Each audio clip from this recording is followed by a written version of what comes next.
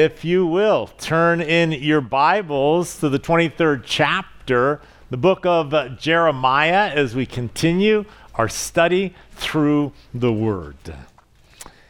You will remember that Jeremiah has been speaking the doom of Jerusalem and how it was sealed. And as he gives this message, you'll remember that now there was great opposition to that message. There were the false prophets and the false shepherds that were declaring peace and prosperity and that God's presence in the city guaranteed that no enemy could ever march successfully against Jerusalem. And though judgment had come to the southern kingdom, to the northern 10 tribes, the southern kingdom felt as if it was impregnable because of the temple of God. They had God's temple, and it was God's temple built by Moses' design, the tabernacle in the wilderness. They knew that they were God's people, and they felt that having the temple there basically kept them protected. But God was telling them that the proximity of them to the temple had nothing to do with the relationship with Him. And they had lost the relationship with God. They were not obeying the commandments. They weren't seeking to worship the true and the living God. They had become self-indulgent and self-focused. They wanted their carnal life to be blessed by the presence of the temple. And yet there was no manifestation of a heart of worship or a life of worship. It was corrupt from the top all the way down.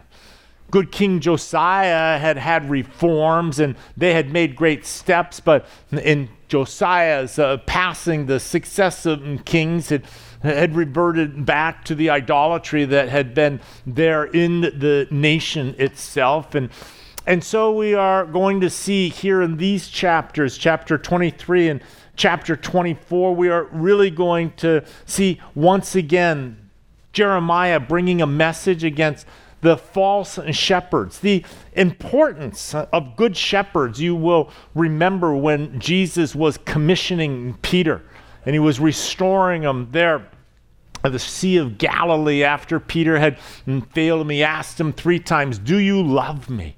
And you'll remember that after each of the affirmations, Jesus would say, "Feed my lambs, tend my lambs, tend my sheep."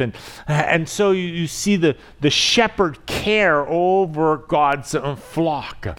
But rather than having good shepherds over the nation of Israel, instead they were using their position for self-indulgence, and no longer were they upholding righteousness, caring for the flock of God's people. And so Jeremiah is going to speak a word against these shepherds. In verse 1, 23rd chapter, it says, "Woe to the shepherds who destroy and scatter the sheep of my pasture, says the Lord." What an opening line. Woe to the shepherds, a pronouncement of woe from God, but to the shepherds, and listen, who scatter the sheep of my pasture. We're the sheep of his pasture. We are God's children, and a shepherd's job is to keep the flock together and to drive out any of the wolves or any of the other attackers that would divide, the thieves and the ravenous dogs and all, to keep them away from the flock. But the picture here is that it's not the dogs or the wolves or the thieves.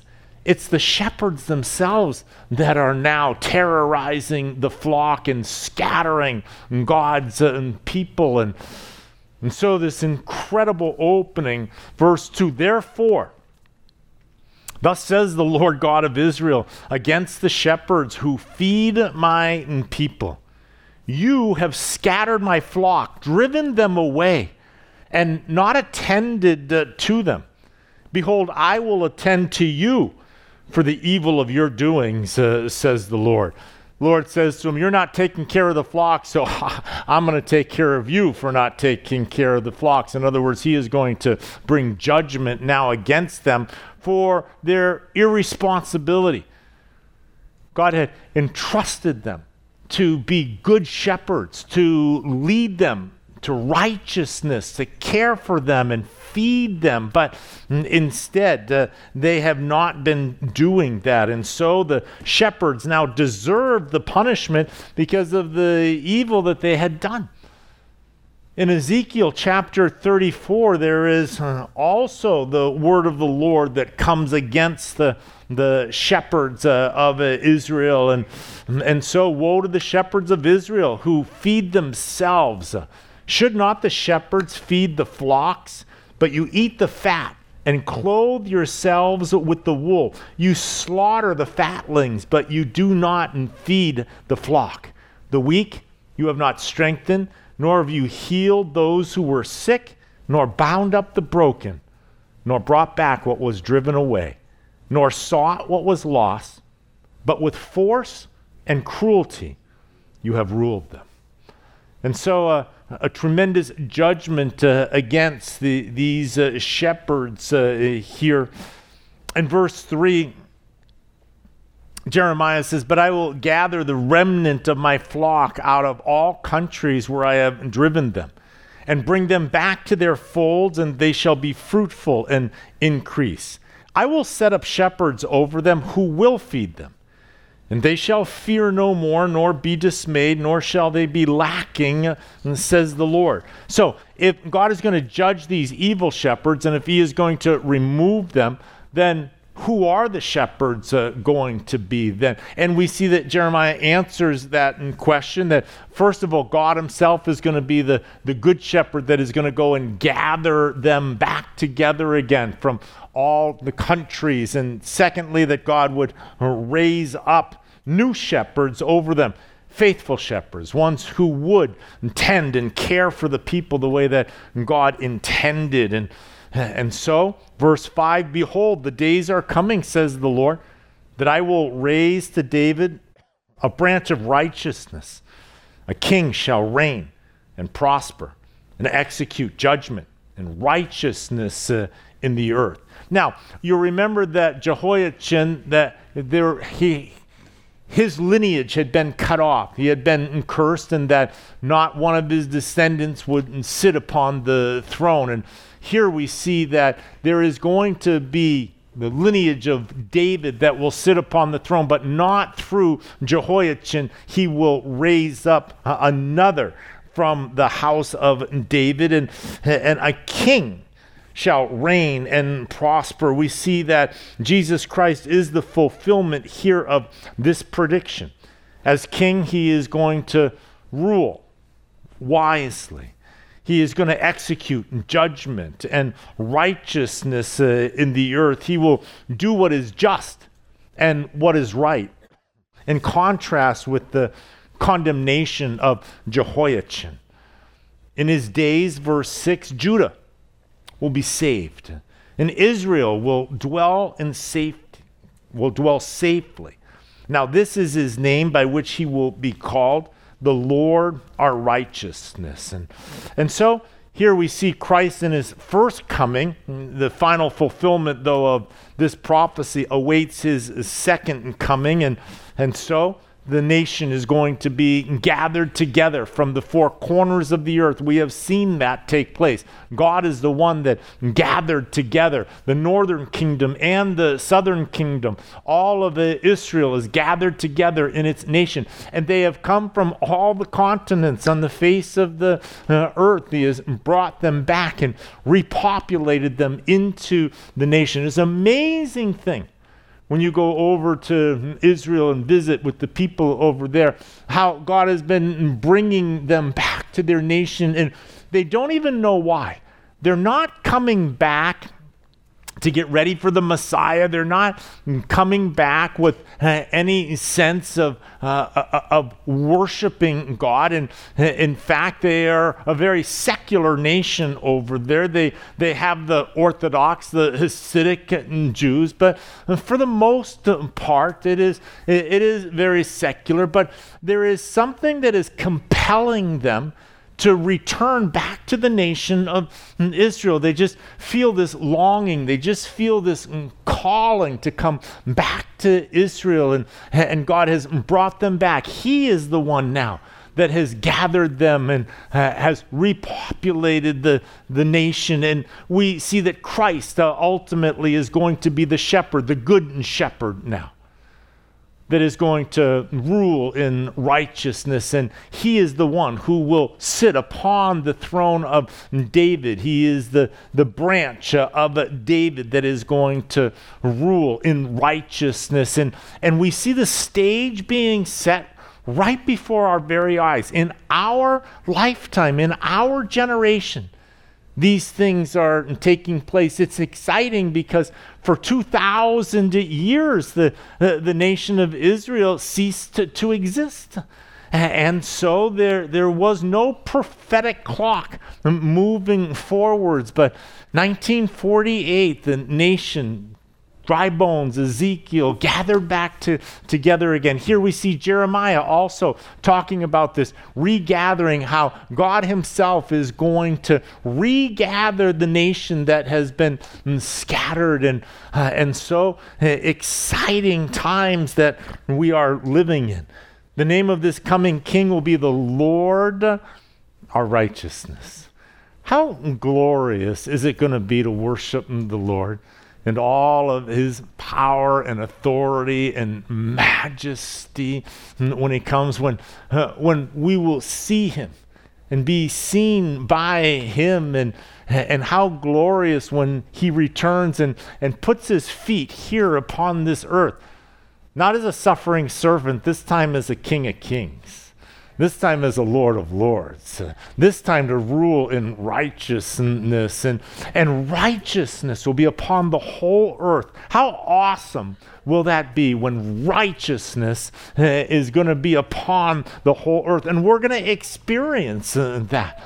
The one thing that history has shown us, the one thing is that man cannot rule over man. Man was never meant to rule over man. Power corrupts, and invariably when you ascend into authority and power, there is corruption that will take place at various different levels. But in Jesus Christ, he will rule in absolute perfect righteousness over the earth. And the description of that is so exciting. The lion is going to lie down with the lamb. How glorious. And wars will be a thing of past. No more wars. No more nations contending with other nations over imaginary boundaries and over people and taxes and rights. But the whole world is going to dwell together in righteousness. You say, imagine world peace. And it's like, yes. When Jesus Christ rules in righteousness, there will be world peace. It's like coexist. Yes, when Jesus Christ rules over the face of the earth, all men will get along. All nations will be bound together underneath his power and his absolute authority. How glorious. And so Jeremiah, when he is talking to the corruption, to the wickedness that now is within the priests and within the leaders and the kings and all, he is pointing towards the time when there is going to be the King of righteousness. Not just one who will rule in righteousness, but he is the absolute authority over all righteousness. And so this glorious time, so judgment is going to come, but there is a future and a hope. God always gives us a future and a hope. Amen? And in our lives, that ultimately is the theme in each and every one of your lives. I don't care how bad of a day. Anybody have a bad day today? I don't care how bad your day was today, because listen to this. You're one day closer to heaven. So mark one more day off of that, so you are this much closer to standing in the presence of God Almighty and experiencing His glory and His goodness. And so we have that future, and we have that in hope. Now, judgment is coming, difficulty is coming upon the nation, but there is a hope behind that. Yes, they're going to be taken into captivity, but guess what? They're going to be brought back. They're going to be exalted, and the Messiah is still going to rule in righteousness. And so we see here, though they have not been faithful, God is faithful. Amen? And He's faithful to fulfill His word. And His word says that out of the root of David, from the branch of David, the king of righteousness is going to come. Now, Jehoiachim, a wicked king, and God says, through your offspring, you're not going to have the privilege now of being in the lineage of the Messiah, and you are cut off. But you'll remember that David had been promised that from his loins, his offspring, there is going to come the Messiah. And so it's not going to come from Jehoiachin. It will come through a different path. And so we see this incredible hope, the future of the nation of Israel, even mixed in with the judgment and the message that He has to bring to the nation of their unfaithfulness and their unprofitableness right now. In verse 7, therefore, behold, the days are coming, says the Lord, that they shall no longer say, as the Lord lives, who brought up the children of Israel from the land of Egypt, but as the Lord lives, who brought up and led the descendants of the house of Israel from the north country and from all the countries where I had driven them, and they shall dwell in their own land. The nation's identity had been that God, through Moses, had led them out of bondage and into the nation, that God had delivered them out of bondage and had led them into the Holy Land. He says that identity is going to be eclipsed with a new identity. And that new identity is that the nation is going to be regathered together, rebirthed, if you will, from all of the countries of the world. And that will be their new identity now, that God has regathered them and made them a nation. And this is the very prophecy that we have seen fulfilled now in our lifetime, in my lifetime. And so Jeremiah now is going to turn from addressing the kings to speak against the prophets here. He says in verse 9, my heart within me is broken because of the prophets. And all my bones shake. I am like a drunken man, and like a man whom wine has overcome, because of the Lord and because of His holy words. For the land is full of adulterers, for because of a curse the land mourns. And the pleasant places of the wilderness are dried up. Their course of life is evil, and their might is not right.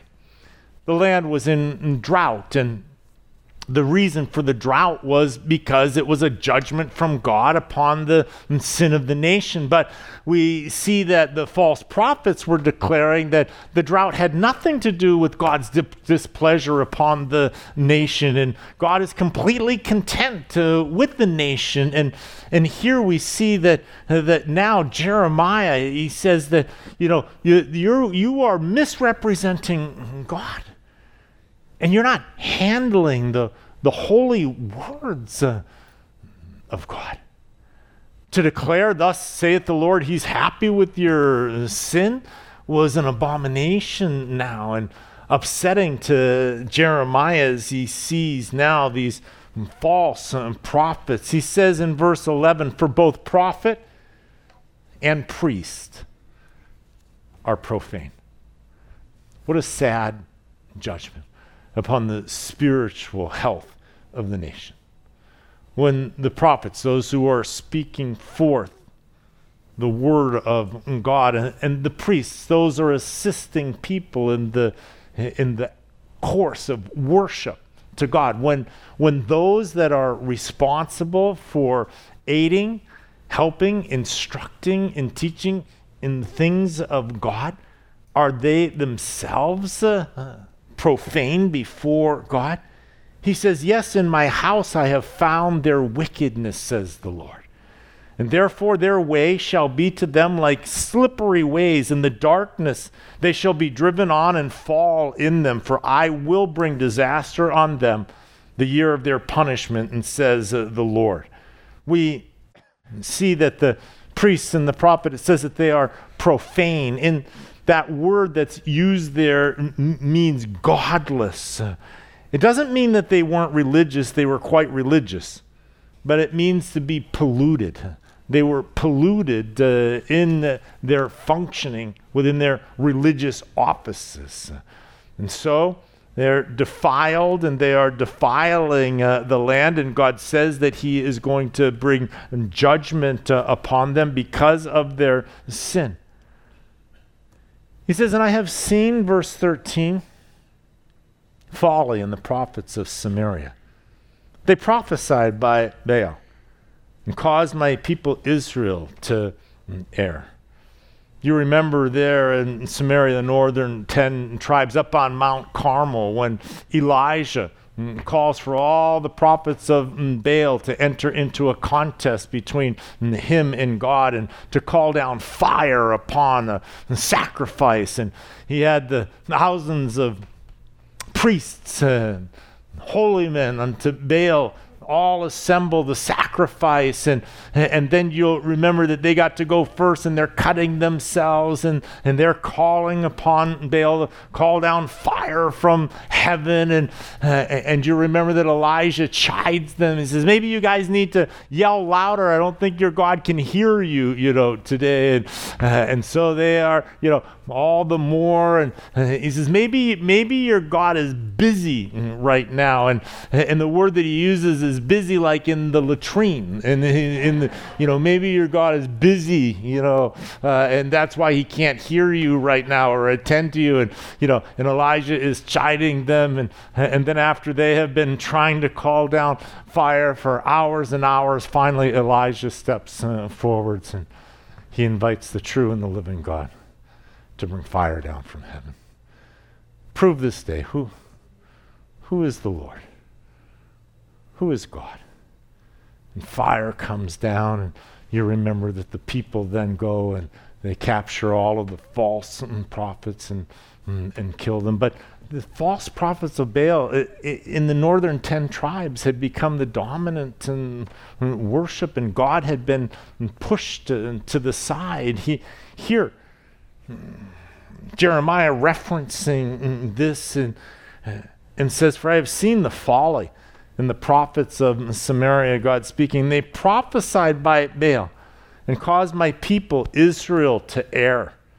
And also I have seen a horrible thing in the prophets of Jerusalem. They commit adultery.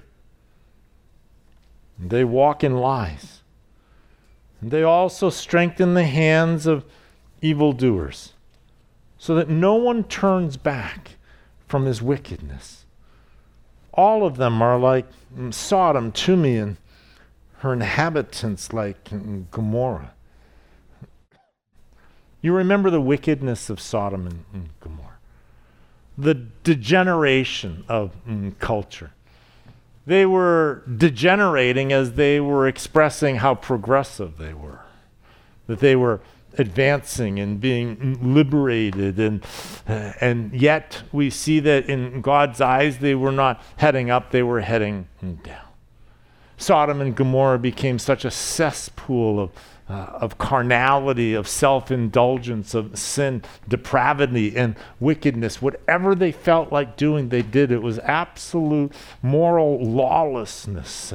And everybody just accepted the moral lawlessness that was there within those cities. And you remember how Sodom and Gomorrah vexed even righteous Lot, and Abraham was up in the hill country, and finally their wickedness had hit the tipping point, and God sends angels to come and to destroy now Sodom and Gomorrah. He says that the sins of Sodom and Gomorrah are now once again prevalent, that they are moving forwards into my own people, and rather than holding them accountable, they strengthen the hands of evildoers. They don't confront evil. Jesus said it a different way. He said, what happens when the salt loses its saltiness? When no longer there is a standard of righteousness, when my people will not declare sin as sin. The minute that we will not call sin, we've lost our saltiness. The minute that we say whatever is good for you is good for you, and I'll do what is good for me, and we don't want to confront other people. We don't want them to feel bad about who they are, the lifestyle, the decisions that they are making. The minute that we believe that there is a privacy of a person's life and that they can do whatever they want with it, and we are not going to stand upon the universal truth of sin, we've lost our saltiness. God calls us to love, but God never calls us to compromise. Amen? And we can never confuse the difference between those two. We always want to stand for righteousness in love. Amen? In gentleness, in meekness, in humility, but firmly. Jesus never once ever bent. Jesus never ever looked the other way. Jesus never ever allowed unrighteousness to go unchallenged. And yet, at the same time, he was welcomed by tax collectors and sinners. He wasn't offensive to them, though he didn't compromise in the least bit to gain acceptance whatsoever. And so we have that model of Christ in front of us to stand for righteousness in a culture that wants nothing to do with righteousness, wants nothing to do with the order that God has established for society and the roles of men and women. It is just amazing to me how the issue that is in the courts and that is in the news and throughout our nation is whether transgender men can now compete with women as women in women's sports. And so this is the where the legal battles are going. And it's so interesting because they will say that it is the advancement of women, and yet to have men compete against women as women is now such an injustice to women, and so rather than elevating them, it is removing now the elevation of women as women, and so the very idea of whether you're a man or a woman, in the beginning God created them male and what?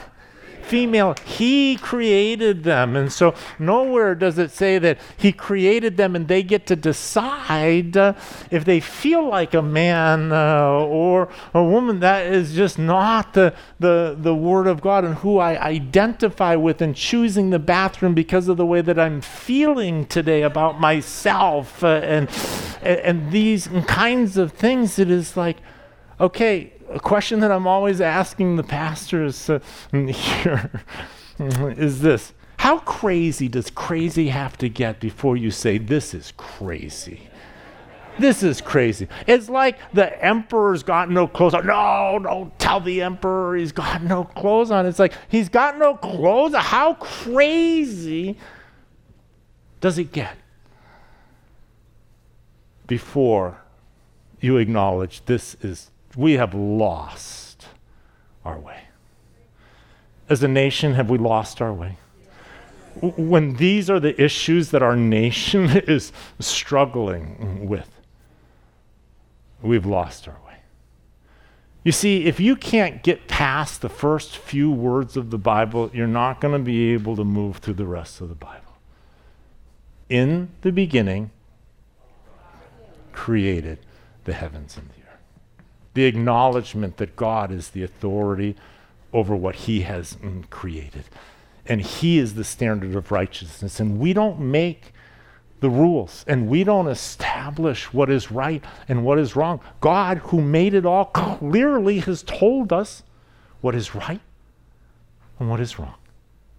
But when the culture takes what is right and what is wrong and pushes it into the side and then begins to adopt its own standard, starts to improve upon God's law, improve upon God's standards, progresses past the righteousness that God has established, it is anything but a progression.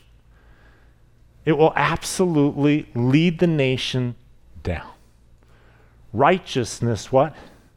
Exalts a nation. Say that with me. Righteousness exalts a nation. And when the nation is moving away from righteousness, then it's moving in the wrong direction. And there's grace. God gives grace. I believe that we are living on grace right now. The grace of God now, and not bringing judgment. But he gives us that grace to turn. He gives us that time to repent and to get it right and to turn back towards him. If my people who are called by my name will pray, call upon the Lord, and seek his face and repent, then he will hear from heaven and he will heal the land.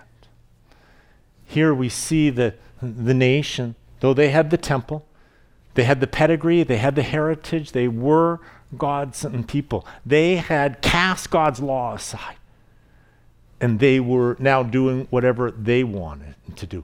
And now God is saying that my people in Jerusalem are conducting themselves like Sodom and Gomorrah. And if God judged Sodom and Gomorrah, and now Jerusalem is acting like Sodom and Gomorrah, then what is going to happen to Jerusalem? If God is righteous, then he's going to apply the same standard of righteousness. And so here we see God declaring and calling the nation out for having redefined righteousness. And so we see here that he says that I have seen the folly of these prophets. They strengthen the hands of evildoers so that no one turns back from his wickedness. And all of them are like Sodom to me, and her inhabitants like Gomorrah. And therefore, thus says the Lord of hosts concerning the prophets, behold, I will feed them with wormwood and make them drink the water of gall. For from the prophets of Jerusalem, profaneness has gone out into all the land. And so, we see here that the course of action is going to be judgment. And thus says the Lord of hosts, verse 16, do not listen to the words of the prophets who prophesy to you. They make you worthless. They speak a vision of their own heart, not from the mouth of the Lord. Listen to that. They speak a vision from their own mouth. In other words, they're just making it up as they go. It's just their own vision. It's not the vision from the Lord. It's their vision. And so, they commit adultery. He says, and they strengthen the hands of evil doers. They make you worthless. They speak a vision of their own heart, not from the mouth of the Lord. Verse 17. They continually say to those who despise me, the Lord has said, you shall have peace. And to everyone who walks according to the dictates of his own heart, they say, no evil shall come upon you. And so, that is that whatever feels good for you, you do that. We're not going to tell you. We're not going to judge you. just whatever is in your own heart, just feel free to pursue and follow your own heart, and peace and prosperity. Peace and prosperity.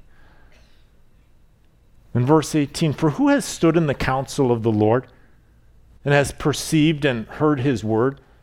And who has marked his word and heard it? Here again, Jeremiah is saying they're not hearing that from God. God's not saying those things. God is not saying you can do whatever you want and you're going to have peace and prosperity because you live in a Christian nation, or because we sing patriotic songs with God's name in it. Behold, a whirlwind of the Lord has gone forth in fury, a violent whirlwind. It will fall violently on the head of the wicked.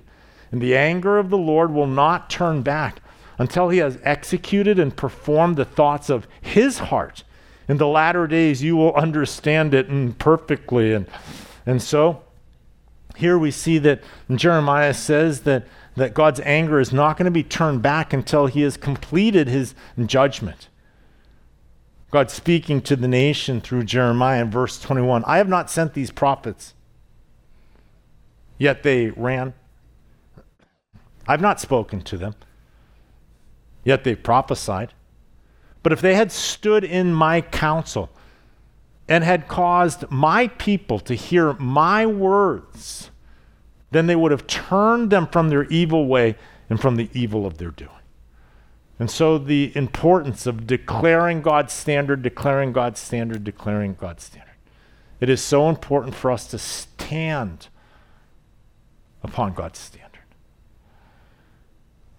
Am I a God near at hand, says the Lord, and not a God afar off? Can anyone hide himself in secret places so I shall not see him, says the Lord? Do I not fill heaven and earth, says the Lord? And so the false prophets, they misunderstood the nature of God. God was not a localized God that was contained to an area or a location. He's the God of heaven and earth. There is no place that you can go that his presence is not there. And I have heard, he says, what the prophets have said, who prophesy lies in my name, saying, I have dreamed. How long will this be in the heart of the prophets who prophesy lies?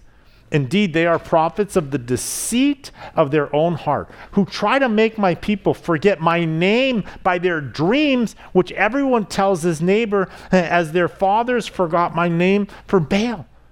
And so they fill them with dreams, and these dreams then become the religious guides to the people. They turn into the folklore, and they turn into the instruction instead of the Word of God. They tell stories, make people feel good, and raise up for themselves teachers who will preach to itching ears, no longer declaring the truth of God's Word. The prophet who has a dream, let him tell a dream. And he who has my word, let him speak my word faithfully. What is the chaff to the wheat? Says the Lord. Is not my word like a fire, says the Lord, and like a hammer that breaks the rock in pieces? And so we see that you can have all the dreams that you want. You can have all of the visions. You can have all of the stories. And if any of it contradicts the Word of God, it's rubbish. It's simply rubbish. What can compare to the Word of God? But they have taken and thrown the Word of God out, and now are using dreams and visions, and thus saith the Lord. But we see they're not using the Word of God. We are to test everything against the Word of God. Amen? We're to be so familiar with the Word of God. It's the filter in our life that we can judge all things that we hear. There's nothing new under the sun. Amen? So there is no new philosophy. There is no new anything. If all of it, we see, can be tested by the Word of God. Can be tested by the Word of God. His Word is reliable. It's a lamp unto our feet. It's a light unto our path.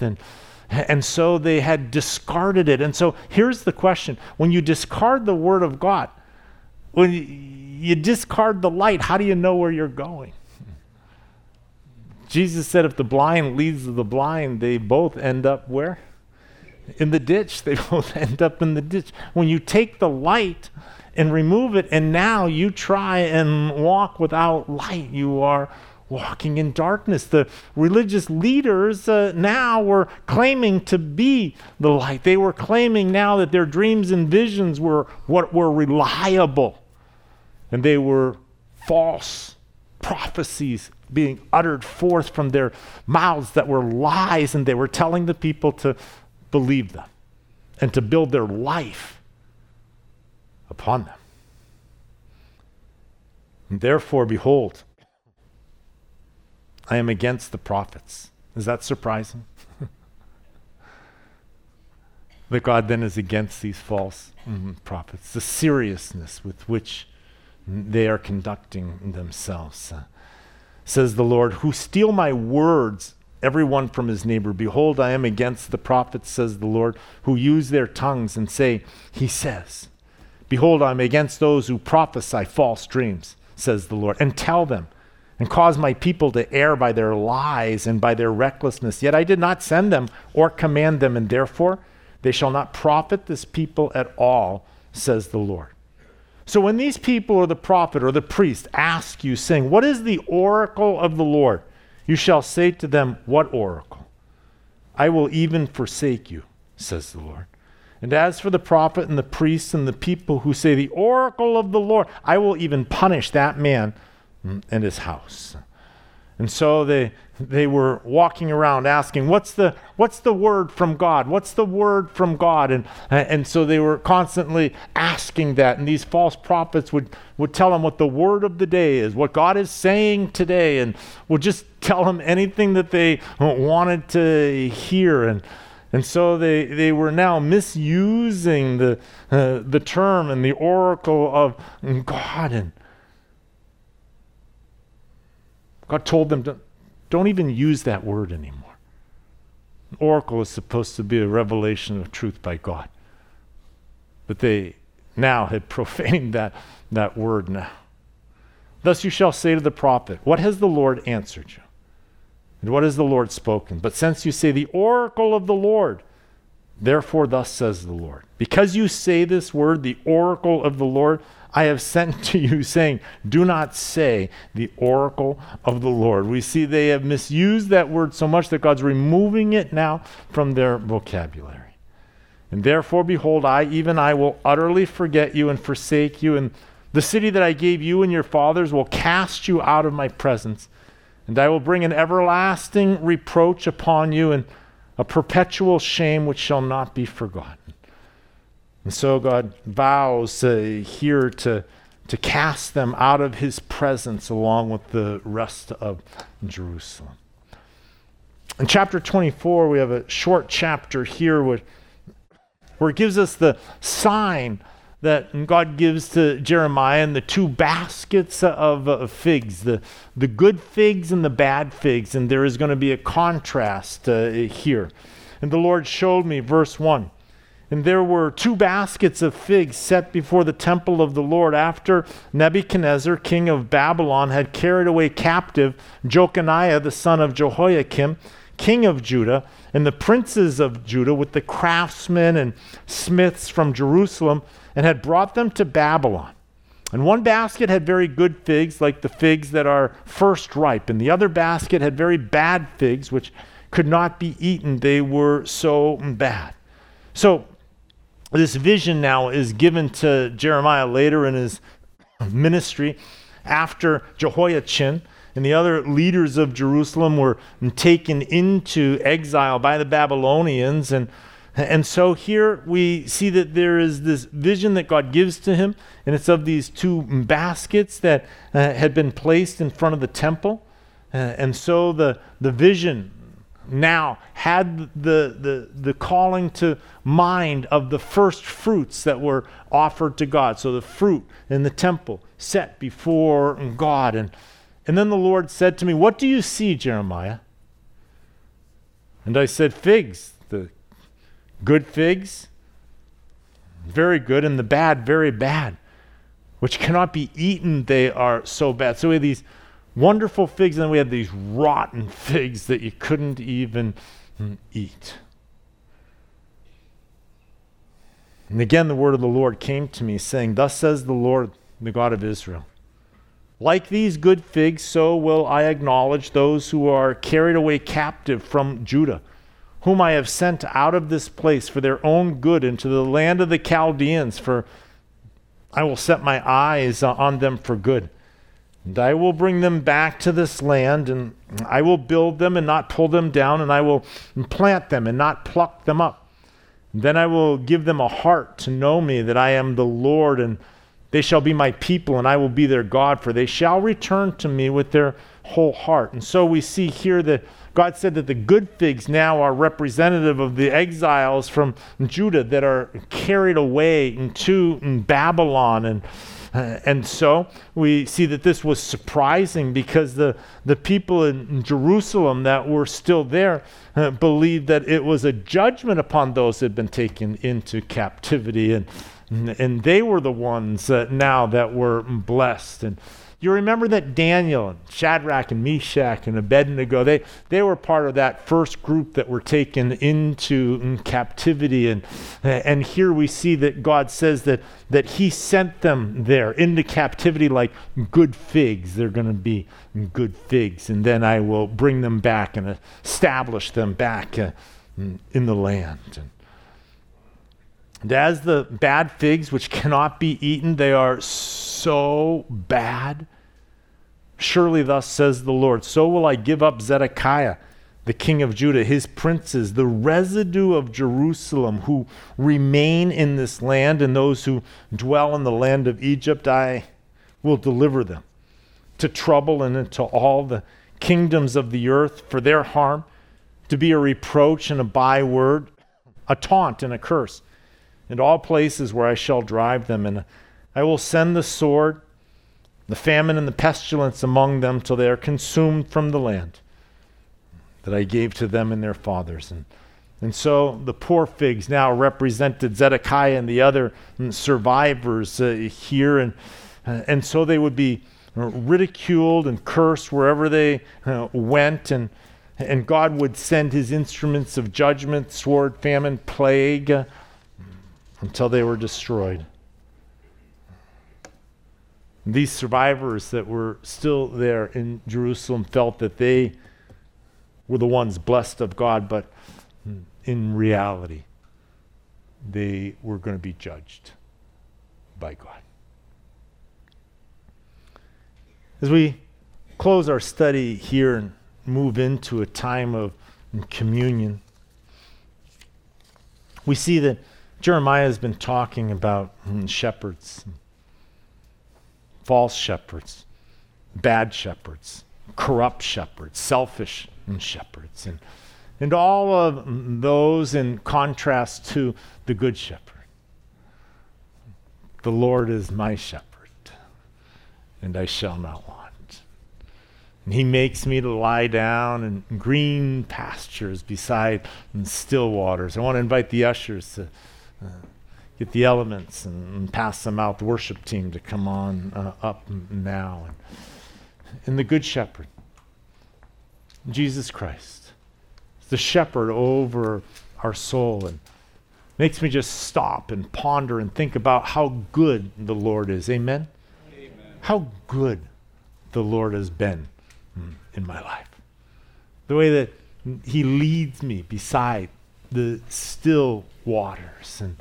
And sheep are so skittish that they won't drink out of moving water. They won't drink out of a stream. They're too afraid of the movement of the water and all. And so he leads us beside still waters. It means he meets us right where we're at. Where are you at today? It's where the Lord wants to meet you. How's your soul doing? Is your soul all riled? The circumstances, the nation, the world, personal stress, health challenges. Is your soul peaceful, trusting, even in the midst of the circumstances? He makes them to lie down in green pastures. He brings them now into that place of trust, of peace, of rest.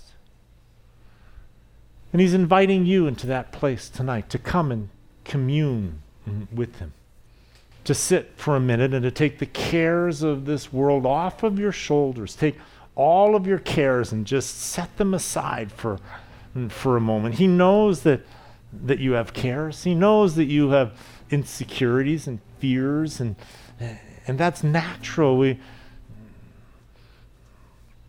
don't know what tomorrow brings, and the enemy wants to make us apprehensive of it. He wants us to be fearful of tomorrows, and that you don't have all the answers. But God says you're not going to have the answers for tomorrow today. Amen? You're not going to have the answers for tomorrow today.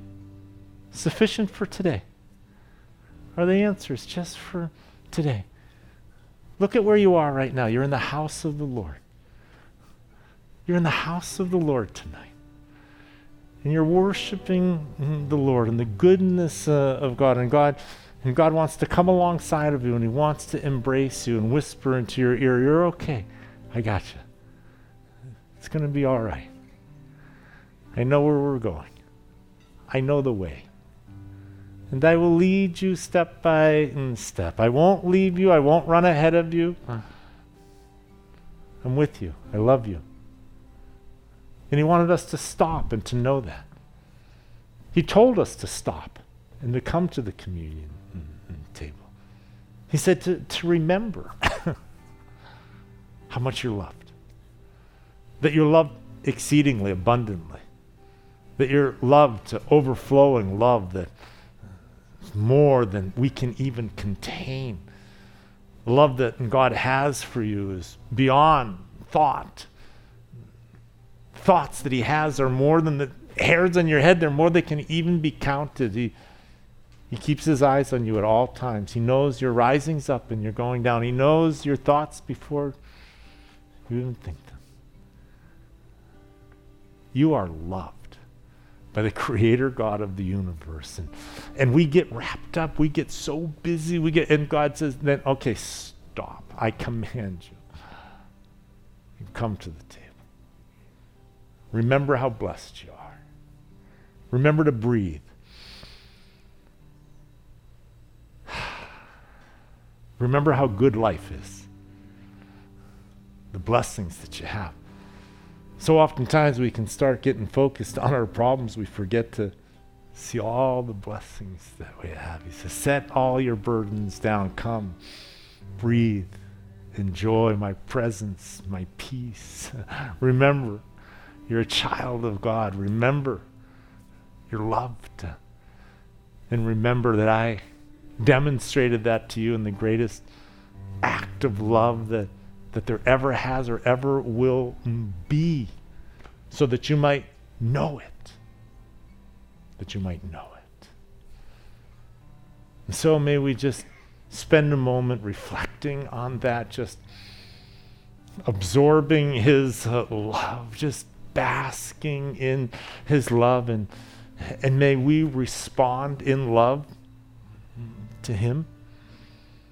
May we let him know tonight, right here, right now, how much we love him. Where would we be without him? What was our life like before him? And how glorious is our life with him and in him.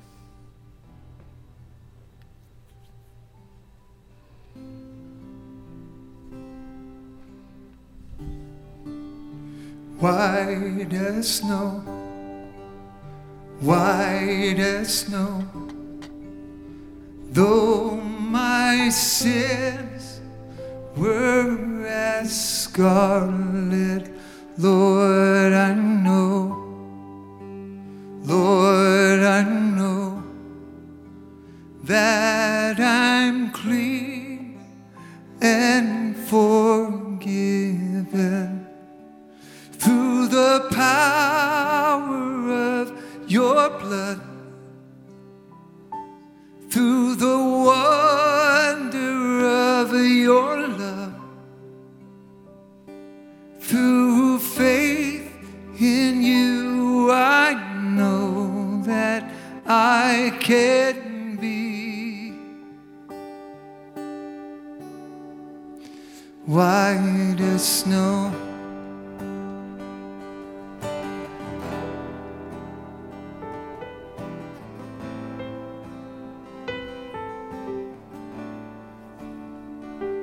White as snow, white as snow.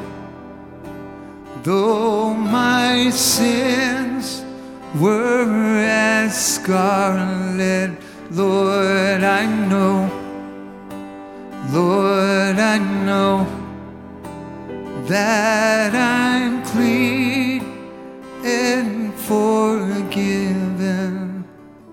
through the power of your blood, through the wonder of your love, through faith in you, I know that I can be white as snow.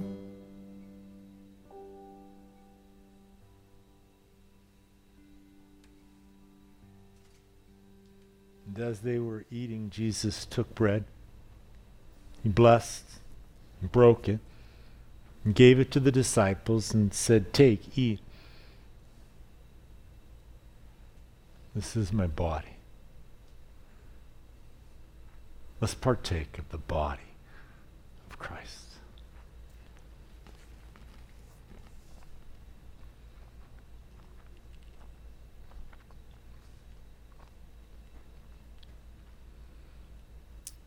And then he took the cup, and he gave thanks, and he gave it to them, saying, "Drink from it, all of you. For this is my blood of the new covenant, which is shed for many, for the remission of sins. But I say to you, I will not drink of this fruit of the vine from now on until that day when I drink it new with you in my Father's kingdom." Let's partake of the cup.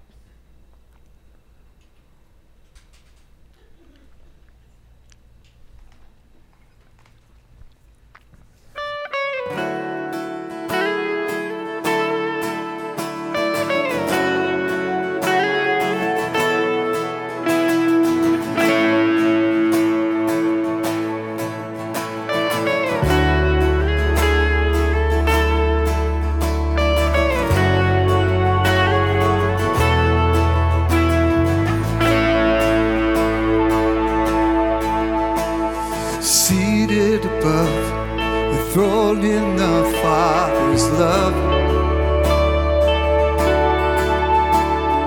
destined to die, poured out for all mankind.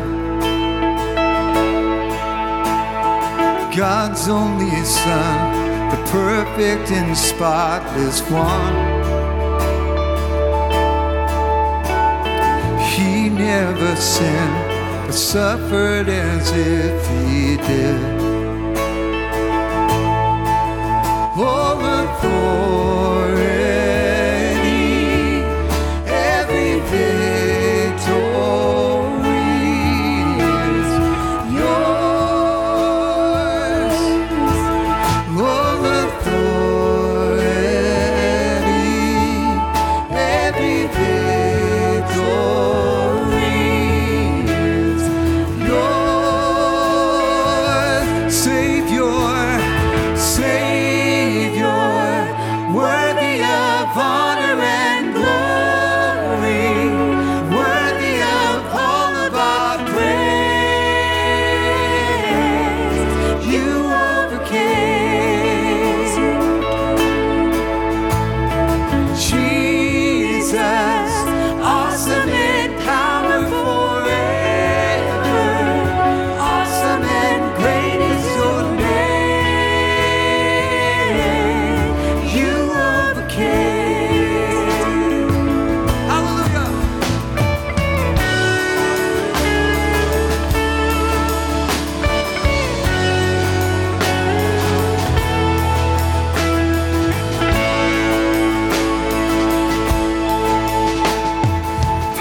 moving hand. You're speaking the Father's plan. Sending us out, light in this broken land.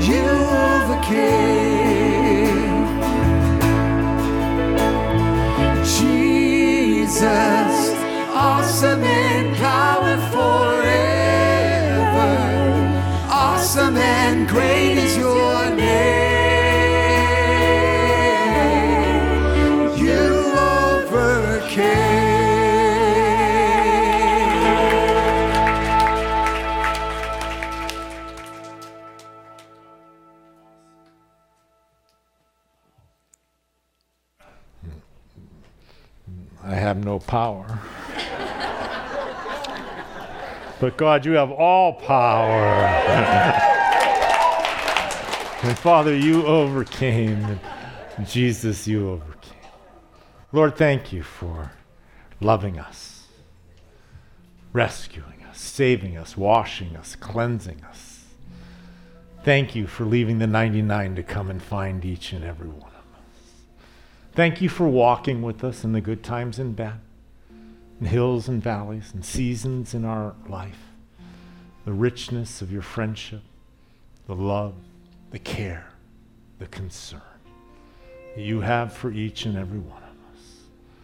Lord, thank you for reminding us to come to the communion table, to be reminded of just how much you love us.